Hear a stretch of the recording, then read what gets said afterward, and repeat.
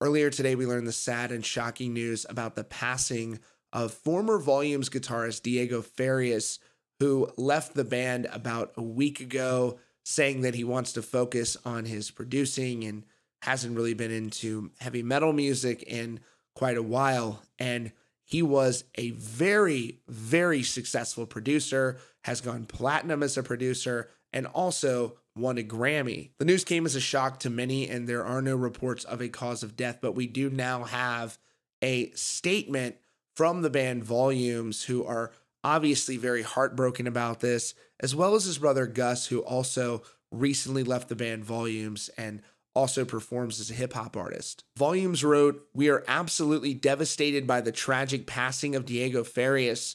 We are trying to cope and process this as it all seems so surreal. We send our love and thoughts to his brother Gus and Andres, his mother and father, and his entire extended family.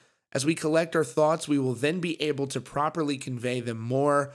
But for now, we love you, Diego. Rest in power." And his brother Gus revealed the news earlier today. He wrote the following: "Rest in peace to my brother Diego. I love you. I can't believe I'm typing this. We send our absolute sincere condolences out to Diego Farias. I didn't know him, but I did speak to him a few times.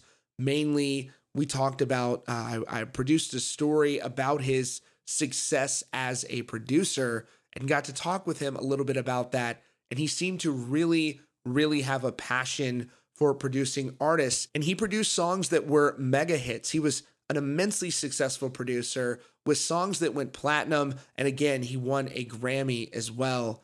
And his legacy will live on both through Volumes, but also the music that he produced that touches millions of lives and will continue to do so. So tonight we honor and pay tribute to Diego for his contributions to the music community."